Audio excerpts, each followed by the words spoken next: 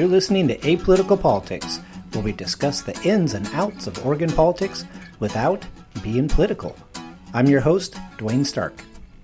Today's episode is Bipartisanship and Bill Sponsorship with special guest Karin of Oregon State Representative from House District 41, Milwaukee, Oregon. Hey, Karin, how you doing? Representative Power, how are you today? I'm great, Rep Stark. How are you? I'm doing good. Thank you so much for being on. And so, if you will, give us just a quick background on, how did you rise to your position of being Oregon State Representative at House District 41? Tell us a little bit about you. Mm-hmm. I moved to Milwaukee and immediately got involved in my neighborhood association and a couple other volunteer opportunities around the city. When a city council spot opened up, I ran. And so that's what I did first for my district. I was a local elected official, and I was the city councilor who was in charge of helping to get our library bond passed and helped to get a couple parks underway, and was on our wastewater commission. So when our state representative position opened up, I was really excited about running because my district crosses both parts of Southeast Portland and North Clackamas. They agree politically and I think geographically on some parties, but not everything. And it's just a really interesting district to represent. So I ran for the first time when I was pregnant with our first kid. And it has been just such an honor to represent our community ever since. So I've been here 5 years. 5 years. You're in your third term, correct? Mm-hmm, I am. Great. Halfway through your third term. So when you started out, was it on your to-do list to make it to the Oregon legislature? Oh, gosh, no. I just thought, as a city councilor, I saw so many things I wished we could accomplish and so many funding needs. And I thought, wow, the state legislature has so much money. I should go run for that so I can help make a bigger difference in my community. What was your day job at the time? My day job was as a nonprofit environmental attorney. And I did that up and until midway through last year. So they were incredibly supportive and flexible about allowing me to go part-time when we were in session and then return to full-time work when we're out of session. From your perspective, what does it mean to reach across the aisle and be bipartisan? What does bipartisanship look like? I think bipartisanship for me means really three things, and I'd recommend them to anybody who's new to doing this work or even interested in being a local elected official at any level. First, something I learned from my city council days: talk and sit down and get to know the people who disagree with you. We all approach our work through our professional and personal experiences, our upbringing, our community's values, and what the community wants us to work on. And I have found that setting a respectful example of recognizing that those differences make us stronger together if we work to communicate openly about why we're trying to achieve the things we're trying to achieve for our communities, that sets a really great tone and a level of trust that we're trying to show up with our full selves for our districts and our communities when we disagree, to not make it personal. And I think the second is I tried to learn who behind the scenes is making this work possible. So for me, that was, as a freshman legislator, sitting down with our nonpartisan staff who support our work regardless if you're a Democrat or Republican or an independent, helping to understand their professional backgrounds, their role in the legislature, how they prefer to work with us, makes our overall work run much more smoothly. It helps our offices run more smoothly. And it helped me to get a deeper sense of what we ask of them, both in volume of work and level of detail, and how to help work together so that they're succeeding in providing the level of expertise that this legislature requires for the important work that we do. And I think lastly is, and something I really miss, is getting to know each other on a personal basis. You know, odds are we have things that we both love that each of us love, that we probably have more in common than not.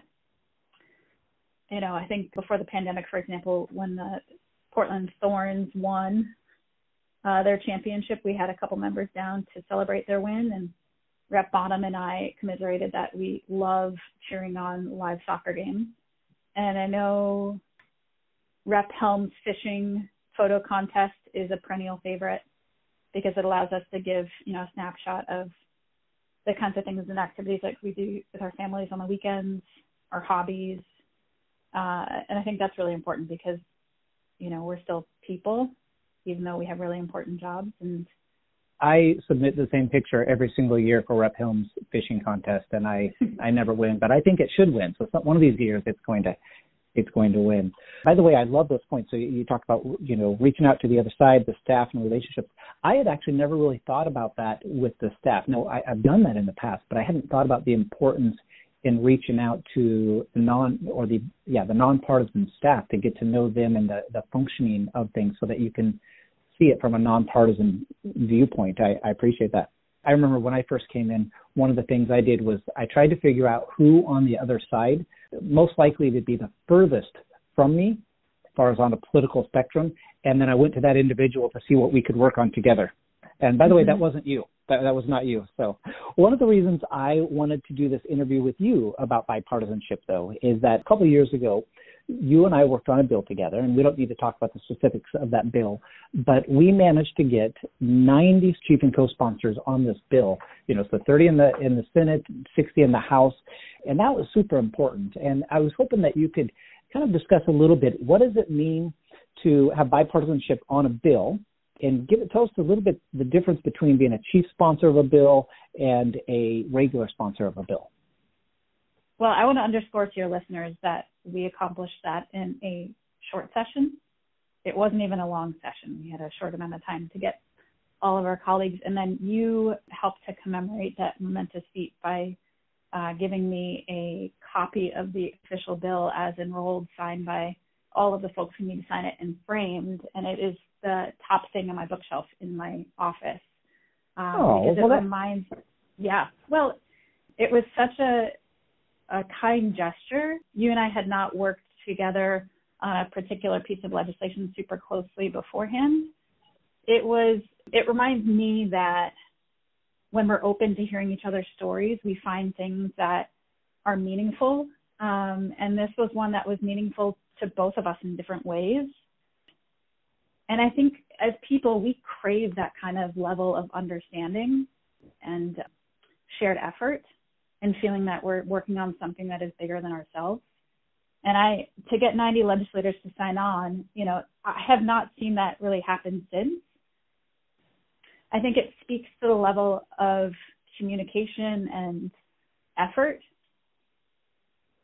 And I think you told me there was one holdout, and you kindly pointed out to them that they would be the only holdout, and they quickly changed their mind.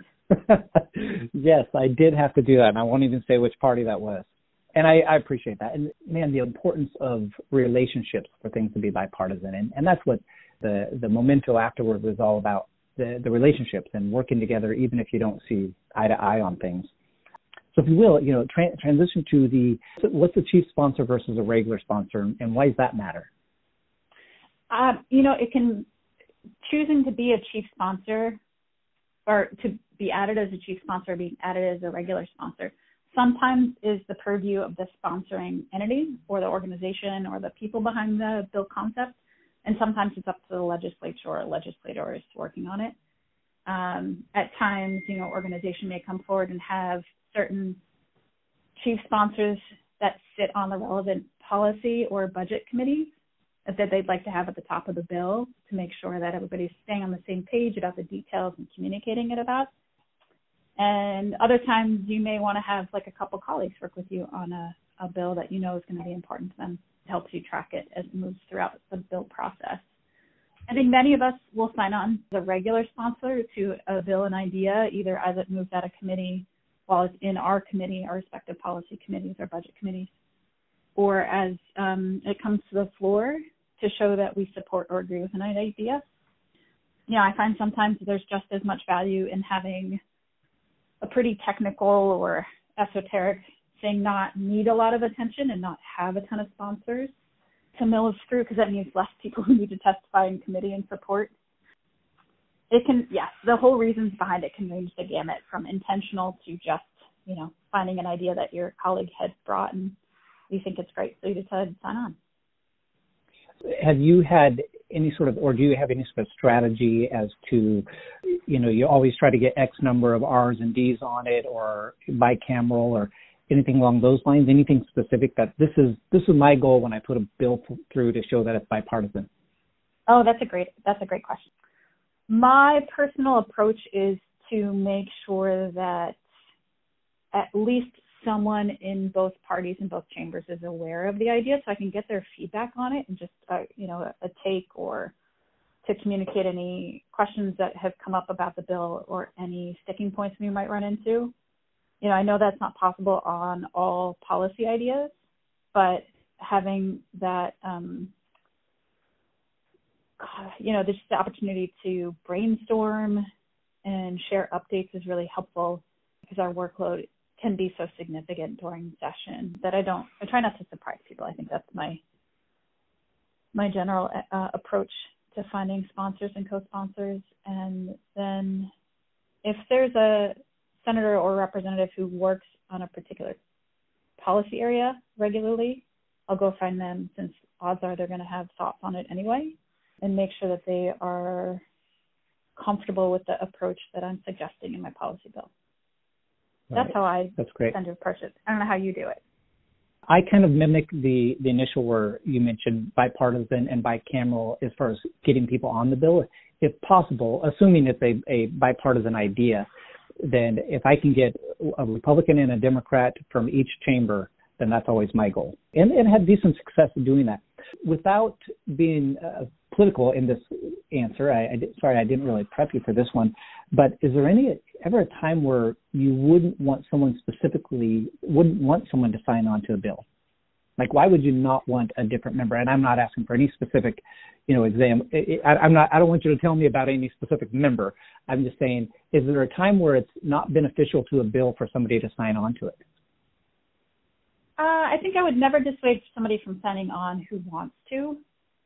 I think signing on indicates that you're committed to a level of collaboration and support. So one of my personal ethos in doing this job is not to file hostile amendments to our colleagues' bills as a surprise or otherwise. If I'm signing on in support of a concept and I hear from a stakeholder that there's an issue with it, I want the original bill sponsor to take the lead on thinking that through, because odds are they have more policy experience and have been researching and working on the subject area well in advance of our session. I think that's just a sign of respect for the subject areas that we take on in policies. Obviously, if I know somebody's going to disagree with the policy idea, I'm probably not going to go seek them out to sign on to it. Don't think it'd be a fruitful conversation for either party. Right. That's fair. So, and again, that it wasn't meaning to catch you off guard with that question. I was just thinking of once upon a time when somebody asked me if they could sign on, and I said I would rather not. But that individual was caught up in a whole bunch of controversies at the time, and so I didn't want that controversy to overflow into a bill that was not controversial. Love this stuff. Love the idea of bipartisanship being about reaching out to the other side, about reaching out to the staff, and about the relationships. And so is there any final thoughts that you want to share with me or anyone that would be listening regarding sponsoring a bill or bipartisanship? I think the thing that I'm looking forward to having again is the ability to have personal conversations about, who we are as legislators, who our staff are, the kinds of teams that we build and the examples we're trying to set for our communities. As a freshman legislator, one of the things I thought was the neatest was that different organizations would invite groups of legislators out across the state on Fridays when we didn't have committee and floor, or on the weekends, to come learn a little bit about their subject area. That helped me in learning how to approach issues and learning what it meant to be bipartisan, and just a huge learning opportunity in general. I don't know about you, that's one of my favorite things about this job. Somebody is always coming in with more information than you have about an area or an issue or something they're super passionate about. And it's the opportunity to learn a little bit of something new every day means that I never get sick of it. It's never the same every day. I really miss the ability to go out and meet people where they are and see what their life is like and see why they care about what they care about and be able to bring that back into the building. So, there's nothing like riding a bus, with a bunch of legislators out to a particular location to learn about something. Gives us opportunity to talk with each other in a less formal environment outside of the Capitol. It's that kind of stuff I miss that I'm looking forward to getting back to this year and next year. Thanks for listening. For more Apolitical Politics, check out apoliticalpolitics.org or DwayneStark.org.